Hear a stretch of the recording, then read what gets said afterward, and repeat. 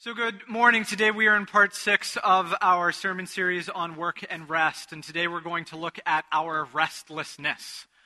The restlessness that we find in Genesis 1 through 11, or 3 through 11, I guess, and also the restlessness of other gods that in the ancient Near Eastern biblical culture, they were helping to narrate the story of life. And the purpose of looking back and thinking about these other gods and how they narrated the story in Scripture there is because we still, to this day, whether we are religious or secular or whatever, we still have our gods and our God, whether it's the true one or not, that narrates our story.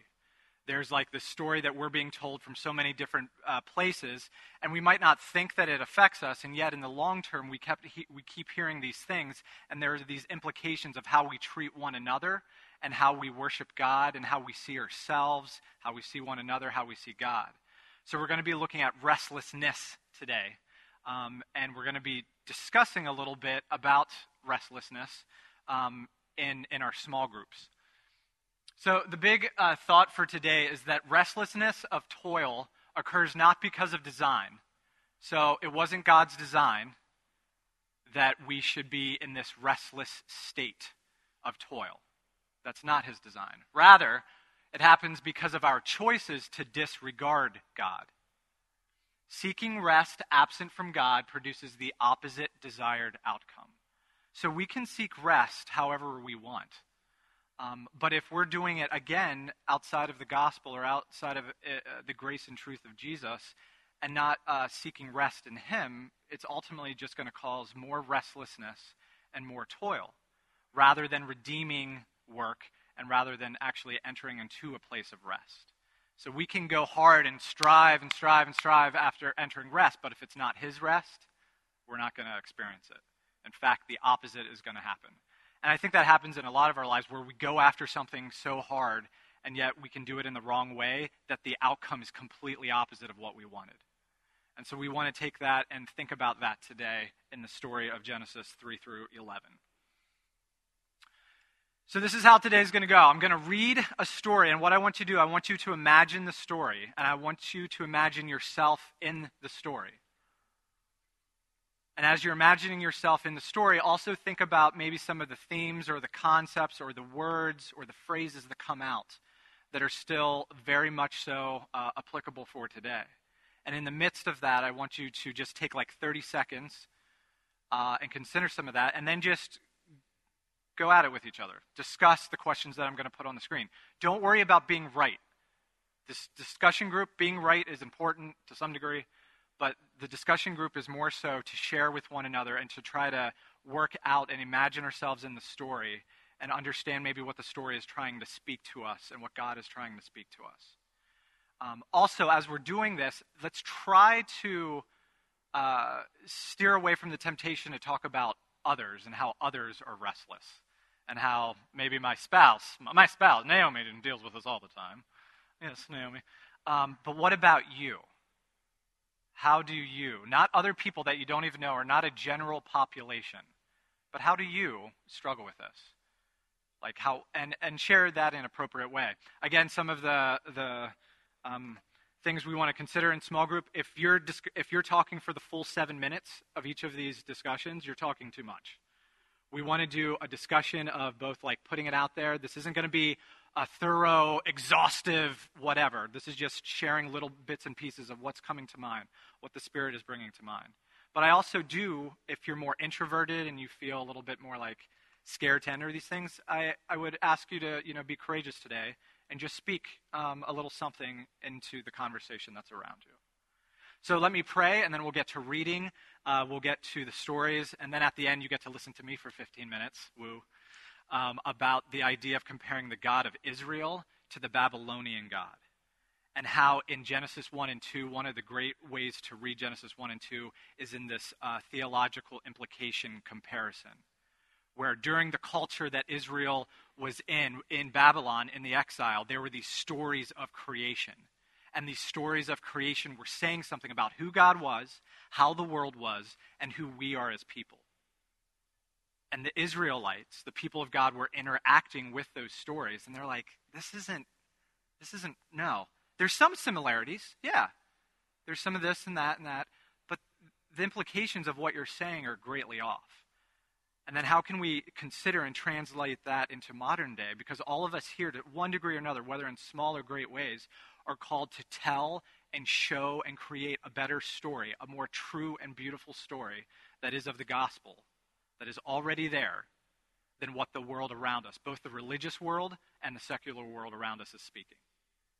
So how can we be image bearers, and how can we imitate God in the way that he comes into a certain time and place and speaks truth and beauty and goodness? How can we do that in our own day? So we're going to talk a little bit about that on the back end of things. So let's pray. God, there will be a lot of words between us today shared, both from our groups and from the pulpit. In the midst of that, God, help us not to miss your word to us today. Whatever that word would be, maybe you have a word corporately for us today.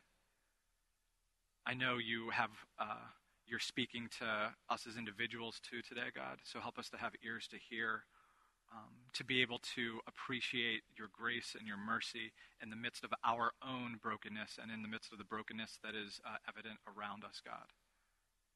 We ask you to reform our minds in the midst of conversation. We ask you to even open up new paths to truth today as we think and place ourselves in these stories. And may your word be the guiding light of our day together. We pray this in your name. Amen.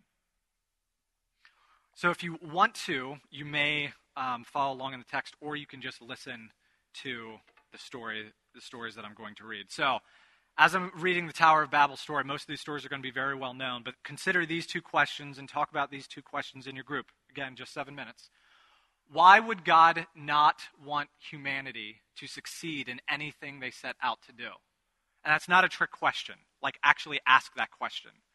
Try not to come to it with assumptions or presumptions. And then the more personal question, how can the quest for fame or security actually make you restless? Right? We're looking at that opposite thing, right? If we seek security outside of God, that security can actually make us more restless rather than providing true security for us. So let's consider these questions and these thoughts as we read from Genesis 11. At one time, all the people of the world spoke the same language and used the same words. As the people migrated to the east, they found a plain in the land of Babylonia and settled there. They began saying to each other, "Let's make bricks and harden them with fire." In this region, bricks were used instead of stone, and tar was used instead of mortar. Then they said, "Come, let's build a great city for ourselves with a tower that reaches into the sky. This will make us famous and keep us from being scattered all over the world." But the Lord came down to look at the city and the tower the people were building. "Look," he said, "the people are united and they all speak the same language. After this, nothing they set out to do will be impossible for them. Come, let's go down and confuse the people with different languages. Then they won't be able to understand each other." In that way, the Lord scattered them all over the world, and they stopped building the city. That is why the city was called Confusion, or Babel, because that is where the Lord confused the people with different languages. And in this way, he scattered them all over the world. One of the ways that I wrestle with that idea of fame is the fact that I want people to like me. And maybe I don't want to be famous like a movie star, but I want people to think well of me. And at times there can be this inner turmoil within myself where I care more so what people think about me than what God thinks about me. And that can often put this thing where, I want to have a good but maybe hard conversation with Tim, but I think he's not going to like me if I have that conversation. And so I become restless with this thing that maybe God is saying, I'm not telling you to change his life. I'm just telling you to have this conversation. But this idea of fear of man versus fear of God is something that I really struggle with at times. And that makes me restless in that kind of quest for fame. Again, not big TV fame, but in just wanting to be liked by people. So I offer that to you as part of my discussion group. So now let's turn in with people that are around you. You'll have 7 minutes, discuss the 2 questions or anything else that stood out in the story. And I'll call us all back in a couple minutes. The next story that we will be in is from Genesis 4. Again, you can either turn there or you can just listen. The story of Cain and Abel. Abel and Cain. Now, Adam had sexual relations. Let me put up the questions first. Isn't that a good place to pause? Why would God not have accepted Cain's offering?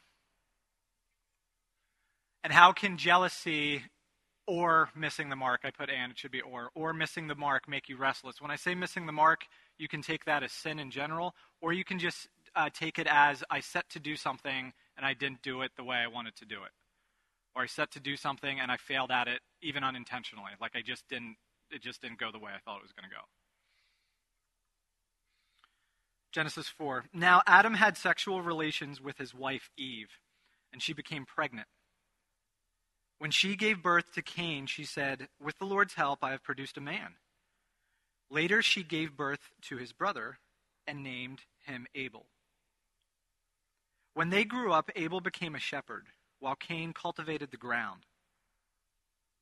When it was time for the harvest, Cain presented some of his crops as a gift to the Lord.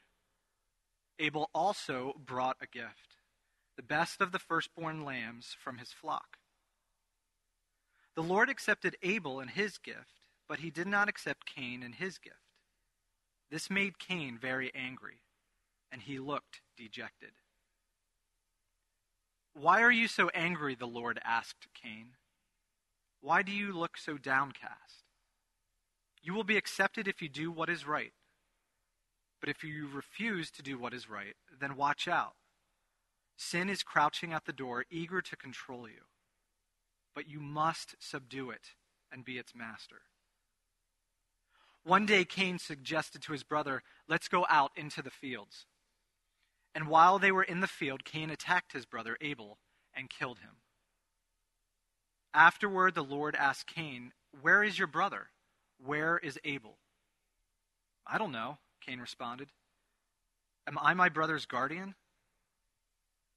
But the Lord said, "What have you done? Listen, your brother's blood cries out from the ground. Now you are cursed and banished from the ground, which has swallowed your brother's blood. No longer will the ground yield good crops for you, no matter how hard you work. From now on, you will be a homeless wanderer on the earth." Cain replied to the Lord, "My punishment is too great to bear. You have banished me from the land and from your presence. You have made me a homeless wanderer. Anyone who finds me will kill me." The Lord replied, "No, for I will give a 7-fold punishment to anyone who kills you." Then the Lord put a mark on Cain to warn anybody who might try to kill him. So Cain left the Lord's presence and settled in the land of Nod, east of Eden. I get really restless when I miss the mark on things. Maybe it's being like the baby in the family and having that idea that, whatever I do is always right. And so when I do something that's not right, it's harder to grapple with that. But there becomes this thing where if I set out to do something and it's not perfect or it's not up to my expectation, or I wanted to benefit somebody and it actually was a detriment to them, I just want to give up on everything then.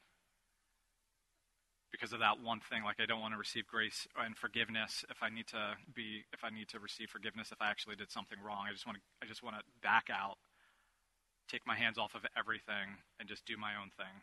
I want to be this wanderer, this restless wanderer. And so that's one of my things as far as thinking about this story and missing the mark, that restlessness that wants to tempt me to just leave rather than seek God's grace and forgiveness in those places. So let's continue with these questions in your group. 7 minutes. Go at it. Okay, so the backstory here, just because it specifically plays into the Genesis 3 narrative. The Lord God placed the man in the Garden of Eden to tend and watch over it, but the Lord God warned him, "You may freely eat the fruit of every tree in the garden, except the tree of the knowledge of good and evil. If you eat its fruit, you are sure to die." So as we consider Adam and Eve and the tree, be considering these questions. Why would God not want our eyes opened? Why would God not want our eyes open? And second, how can hiding or improper knowledge make you restless? Again, knowledge isn't a bad thing. Improper knowledge, or the seeking of knowledge as a god itself, is a bad thing. So how can hiding and improper knowledge or improper knowledge make you restless? So Genesis 3, 1 through 13. "The serpent was the shrewdest of all the wild animals the Lord God had made. One day he asked the woman, 'Did God really say you must not eat the fruit from any of the trees in the garden?' 'Of course we may eat fruit from the trees in the garden,' the woman replied. 'It's only the fruit from the tree in the middle of the garden that we are not allowed to eat. God said, you must not eat it or even touch it. If you do, you will die.' 'You won't die,' the serpent replied to the woman. 'God knows that your eyes will be opened as soon as you eat it. And you will be like God, knowing both good and evil.' The woman was convinced. She saw that the tree was beautiful and its fruit looked delicious, and she wanted the wisdom it would give her. So she took some of the fruit and ate it. Then she gave some to her husband who was with her, and he ate it too. At that moment their eyes were opened, and they suddenly felt shame at their nakedness. So they sewed fig leaves together to cover themselves. When the cool evening breezes were blowing, the man and his wife heard the Lord God walking about in the garden, so they hid from the Lord God among the trees. Then the Lord God called to the man, 'Where are you?' He replied, 'I heard you walking in the garden, so I hid. I was afraid because I was naked.' 'Who told you you were naked?' the Lord God asked. 'Have you eaten from the tree whose fruit I commanded you not to eat?' The man replied, 'It was the woman you gave me, who gave me the fruit, and I ate it.' Then the Lord God asked the woman, 'What have you done?' 'The serpent deceived me,' she replied. 'That's why I ate it.'" There's so many great parallels between Genesis 3 and Genesis 4, like the idea of the ground being cursed because of the sin that was committed. The idea of God says, "Where are you?" in Genesis 3, and in Genesis 4 he says, "Where is your brother?" And how the second thing he says is, "What have you done?" in both cases. In both Genesis 3 and in Genesis 4 he says, "What have you done?" So I experience a certain amount of turmoil inside usually when I take on things and hide them, usually at home. So like say there's something going on that I'm just in angst about, whatever it is. And instead of being in a place at home where I should be able with Naomi to like just talk about these things, a lot of time I want to hide them. And it's not even something like I necessarily did something wrong. It's just like there's this weight that comes upon. And instead of actually sharing that with people that I'm in significant relationship with, I can tend to turn inward. And I can tend to hide what's actually going on rather than actually conversing about it. And a lot of times I don't want to talk about it because I don't want a perspective different than my own about it to be challenged. Dang it, Naomi, that's right. And then I have to switch my gears and maybe think broader. And yet, that's kind of part of the reason in doing all that, is to be in community even in the midst of weight that we are carrying. We always have to carry our own weight, but there's other weight that we're meant to carry in community together. Sometimes, personally, I can hide that stuff because, even being like a staff member at church, right? Everything's fine all the time. And that's a lie that I know is a lie.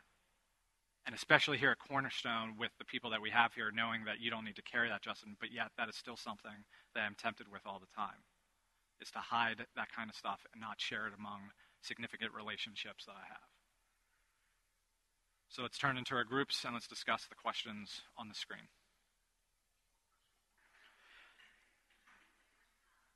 So we just spent some time trying to put ourselves into those stories of Genesis 3 and 4 and 11 and consider some of that stuff. And how it tends to be that humanity is a restless people, but it wasn't necessarily created like that. God didn't create out of turmoil and toil and all of that. He created something out of a place of peace and out of a place of abundance. But what I want us to do is I want us to imagine that we are the person Ezra. If that person needs to be male or female, you can do whatever you want with that. And we're going to be in Babylon. So when the exile happened, where did Israel go? They went to Babylon. It's often thought that part of the Old Testament scriptures in its final form, because this book, the Word of God didn't just drop out of the heavens and it was there. It was actually created in the sovereignty of God through many, many, many years. There was oral stories, there was written stories, there was the stuff that God delivered to Moses. But as it is now, it didn't just happen. It didn't just happen. The sovereignty of God created this art piece that is true and beautiful and also shows us how restless humanity is over time. And that's something, that's actually something that I wrestled with probably 10 years ago a lot, being like, what? But as I thought about it, there's actually something a lot more glorious about the scriptures in that way, but that's a talk for another time. That being said, it's thought that some of the compilation of Genesis happened during the Babylonian exile. And we talked about this in Jeremiah, that because of the exile, God's people needed to preserve, because their hometown was being trashed, completely destroyed, their temple, their place of worship, and all of that. And so what they wanted to do is that they needed to take these stories that they had both in oral culture and in written culture, and they needed to put them together. And as they were putting them together, there was the sovereignty of God also editing through them, where the reason that they were telling these true stories, or this story about that, wasn't just a lot of the Old Testament is history, but not all of it is history. Some of it is doing something else. Sometimes it's a combination of history with theological implication narrative. What the heck do you mean by that? What I mean is that sometimes we get wrapped up and we don't actually hear what the story's saying. That we kind of dissect the story, and I love dissecting the story, but we're not listening to what it's saying. And so what I want us to imagine is that we're in Babylon, and we're this person, Ezra, and we're down by the canal where the Israelites wash their clothes, and there's other people there. There's other Babylonians there that are washing their clothes. There's people that have a Canaanite heritage, that have their own stories and their own creation myths, so to speak. And then there's these Sumerians, who is even older than Babylon, that the Babylonians actually conquered at one point. And they have their stories too. So I want you to imagine us, that we're Ezra, down washing our clothes, and then we start to hear these other stories, these creation stories. And what are the theological implications of them? Meaning, what are they saying about how the world was made and who humans are? And ultimately, who God is. Because we as Ezra would have been there and been like, there's some similarities here. All of these stories kind of talk about the dark and the deep, and how there were these waters on earth originally, and there was the separation of the waters below from the waters above, and that there was light before there was the sun and the moon. There's some common language. There's some similarities in this, but then there's some not similarities in this. So I want to tell you kind of a hodgepodge, if you will, because especially the pagan nations, once one pagan nation ruled another pagan nation, they would tend to take their stories and make them their own stories, but put their God in the place to make their God the God that was ruling over all. And it's really interesting because of all the nations that have ever been conquered, Israel is still the only one that exists, right? All the other nations that have been conquered by other nations eventually died out, where Israel, because of God's grace, was going to preserve a remnant. And that the sacred scriptures continued through that. So let's picture ourselves as Ezra, washing our undies, our socks, down there listening to these stories. And so I want to tell you part of a story from the Sumerian, Babylonian creation stories. There's going to be words here that I'm going to mispronounce. Just telling you right now. So Tiamat. Tiamat was the primordial goddess of the waters of the deep. She held a type of cosmic queenship over everything. She was an agent of chaos that would war against even the other gods that she created. One day, Marduk comes along and is placed as the head of the other gods in the pantheon. He's placed there in order to fight and hopefully conquer Tiamat. Marduk is the god of Babylon.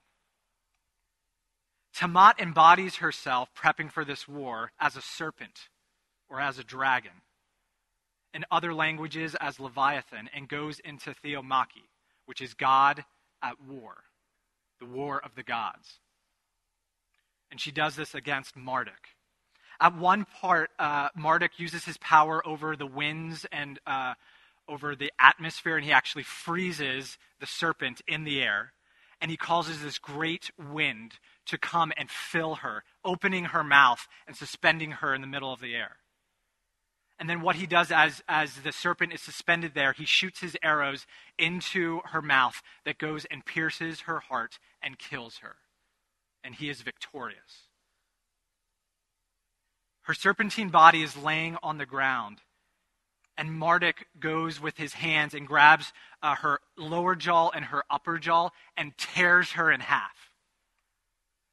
And with these two halves, he throws one of the halves up into the sky and creates the heavens as we know it.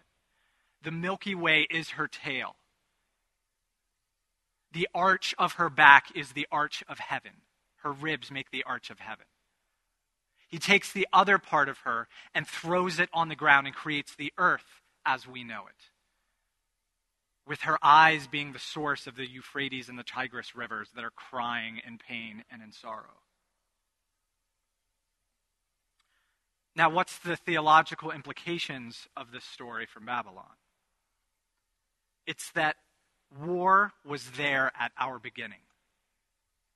And no wonder the world is at war, right? Because the gods created it out of competition and hierarchy and violence. And if that's the DNA of our world, of the cosmos, then that's how you have to play in order to live in this world. That is how you get by. Is by the idea of war being how the world was made, cosmology. So Ezra hears this, and he hears some similar thing. Well, there's a serpent. That's part of our story. And there's this deep water and the separation. I get that. But there wasn't all these other gods that were kind of fighting for power at the beginning. There was this one God, Yahweh, El. And he was the God above all gods from the beginning, so much so that no one even compares to him. And he didn't create out of the spoils of war. He created out of his abundant goodness. He created with what? Not war, but with what? Word. He spoke things into creation, and their life and breath and being was found in his essence. Him releasing them to be what they were meant to be. Yeah. That's a great story, Ezra. Let me tell you the second part of the story as the Babylonian laundry man. So the earth is now created. So Marduk, our god, conquered Tiamat, killed that serpent, ripped her apart, created heaven and earth. Now the earth needs to be tended. We need caretakers for the earth. So the gods decide to make humans. Okay? The gods decide to make humans. How are we going to make humans? Well, in a lot of ancient Near Eastern culture, clay or dirt was a part of the creation of man and woman. So the gods are like, you know what? Let's take some dirt from the earth, but let's mix it with blood to create these humans. And you know what? We need these humans because we need some kind of slaves to help tend this thing, to do the work for us so that we don't have to do any work, for them to kind of, we can be their taskmaster and they can do things so we can just sit back and enjoy leisure all the days of our God lives. So how are we going to get blood, though? Well, remember Tiamat's son? No, because I didn't mention him. Well, Tiamat had a son whose name was Kingu, and he was next in line before Marduk took over. Let's kill him. And out of that God's blood, we'll take that blood and we'll mix it with the dirt, and then we'll create human beings out of that to be our slaves, to be the ones that we can have dominion and authority over, that can feed us the things that we need to be fed, that can take care of things so we can just back off, that we don't have to work. The Babylonian gods want slaves to toil in order that they can have leisure. Ezra interjects and acknowledges the clay element, the dirt element. Yeah, I see that. But says it's not the blood from some kind of oppressive, murderous plot that created humans. It was God who formed humans. And what did he use? It wasn't blood that he used to form humans. He used breath. He used breath. And so there's this idea of dirt and violent, unjust blood versus dirt and the breath of God. And furthermore, Ezra says, you know what? God didn't make humans to toil in slavery either. He created them in his image, both male and female, to rule and have dominion and have communion with him, to be participants in the flourishing of all things on the earth, not as slaves to do whatever his will is. And so there's this kind of combination of things that are kind of similar and kind of different, and definitely similar and definitely different. And then there's these reasons and these motivations behind it that the Babylonian era would have used as far as to oppress people and elevate the priesthood of the Babylonian priests to such a degree, like, you better not tick us off because we're the only ones that are in good standing with God. And there was such a hierarchy system there of, who was in and who was out, and you better not do this or better not do that. And it's not that rules or laws or commands or Torah are bad, right? But the reason that God gave us his word and gave us his commands was not so that we could be slaves, but so that we could actually be free. He gave us those things as commands and as a way of his heart to release freedom within us, to not go our own way, to not partake in the ideas of jealousy and let that come and grip us, that we actually end up being this restless people that goes after what we want, how we want it. Because his love towards us comes with quote-unquote restrictions, and yet those restrictions are made to help us flourish, not to oppress us. But yet compared this God who is almighty and loving and kind with this other God or gods that is part of this system of violence, that is part of this is how the world is. So why wouldn't we war against each other when we don't agree? Why wouldn't we try to grab for power and authority, whether it's in our own personal relationships or in a nation? Why wouldn't we do those things?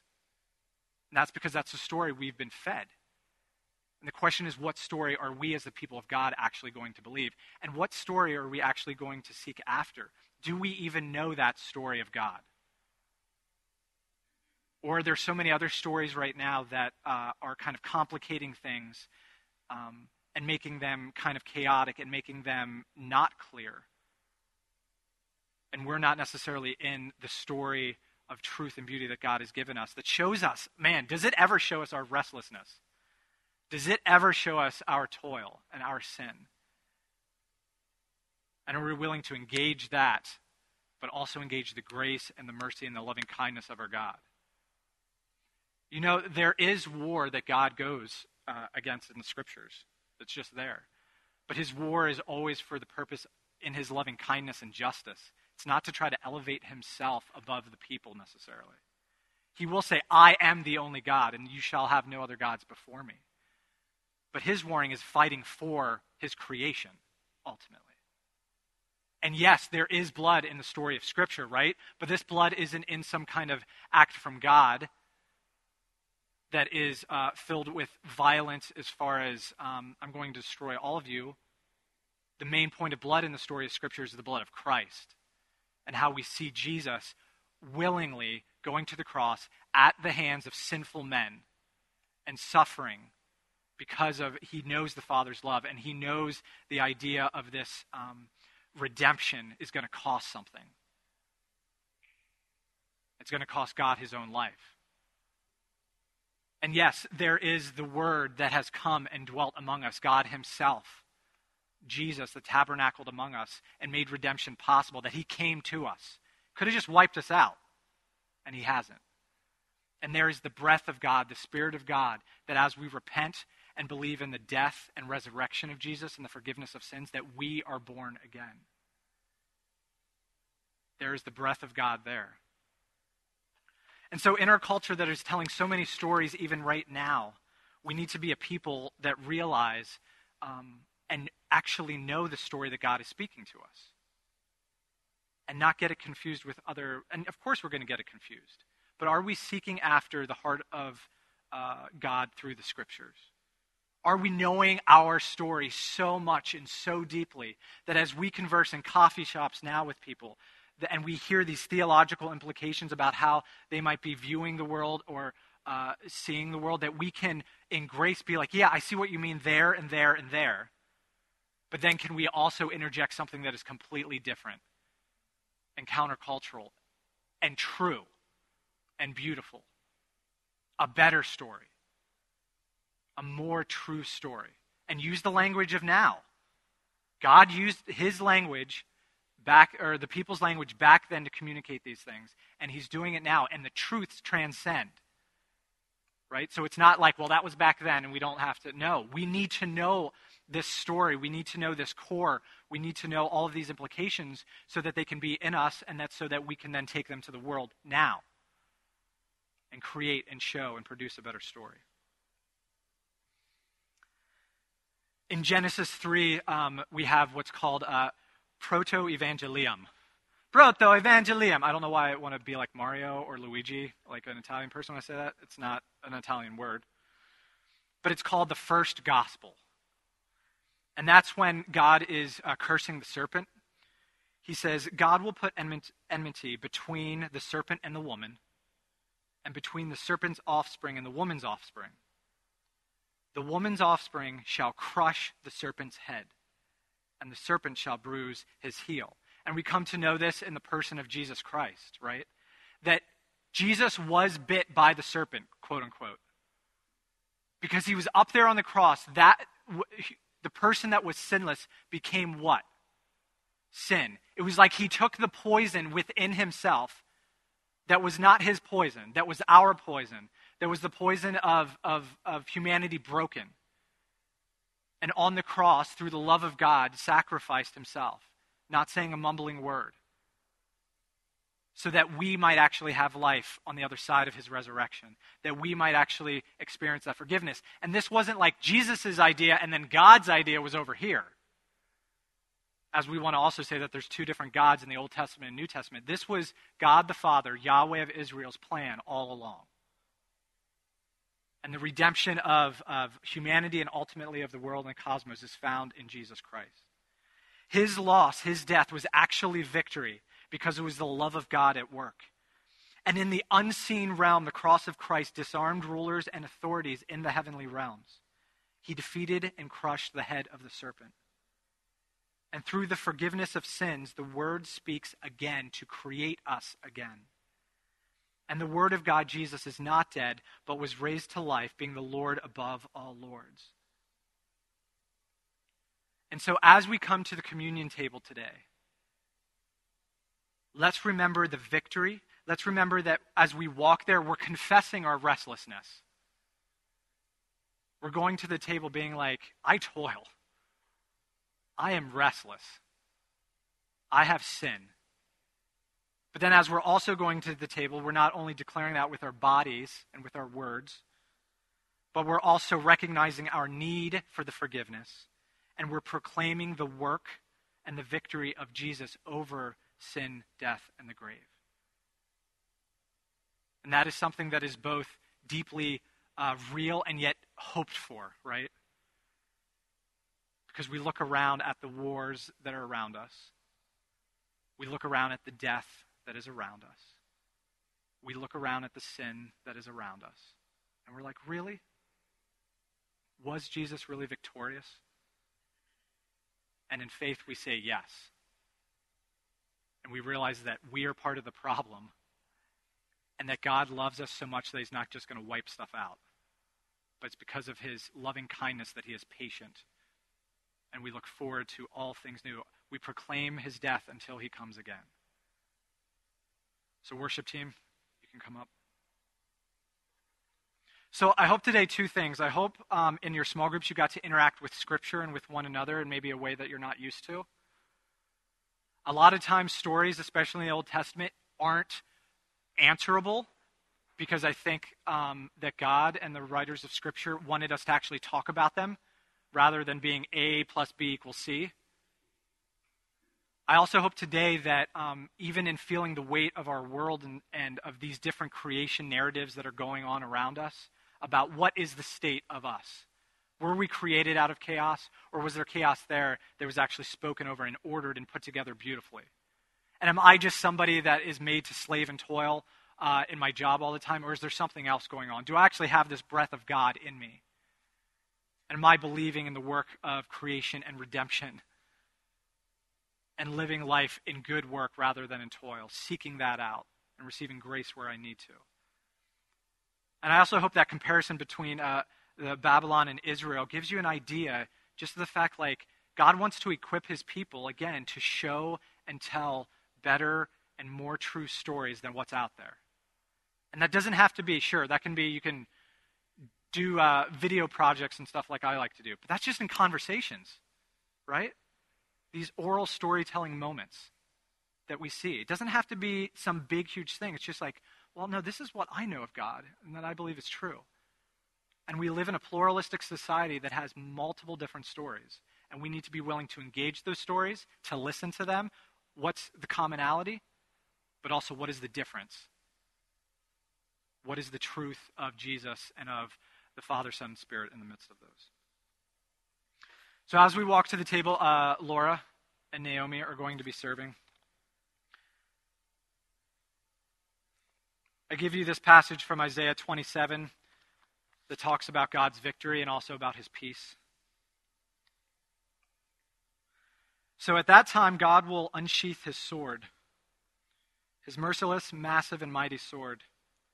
He'll punish the serpent of chaos and terror, Leviathan, as it flees. The serpent Leviathan thrashes in flight. He'll kill that old dragon that lives in the sea. At the same time, a fine vineyard will appear. And that's something to sing about. I, God, tend it. I keep it well watered. I keep careful watch over it so that no one can damage it. I'm not angry. I care.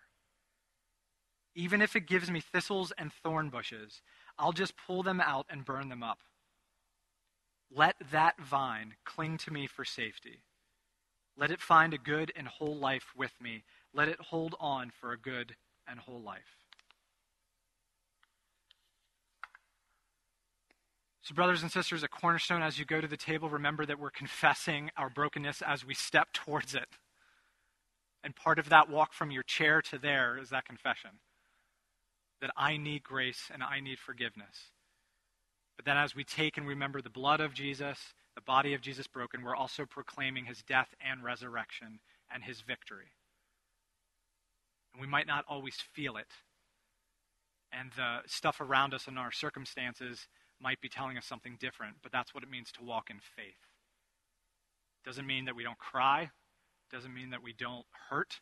Doesn't mean any of that. It means that we do all of those things in the grace of God rather than by ourselves, hiding or lonesome. And we do those things together.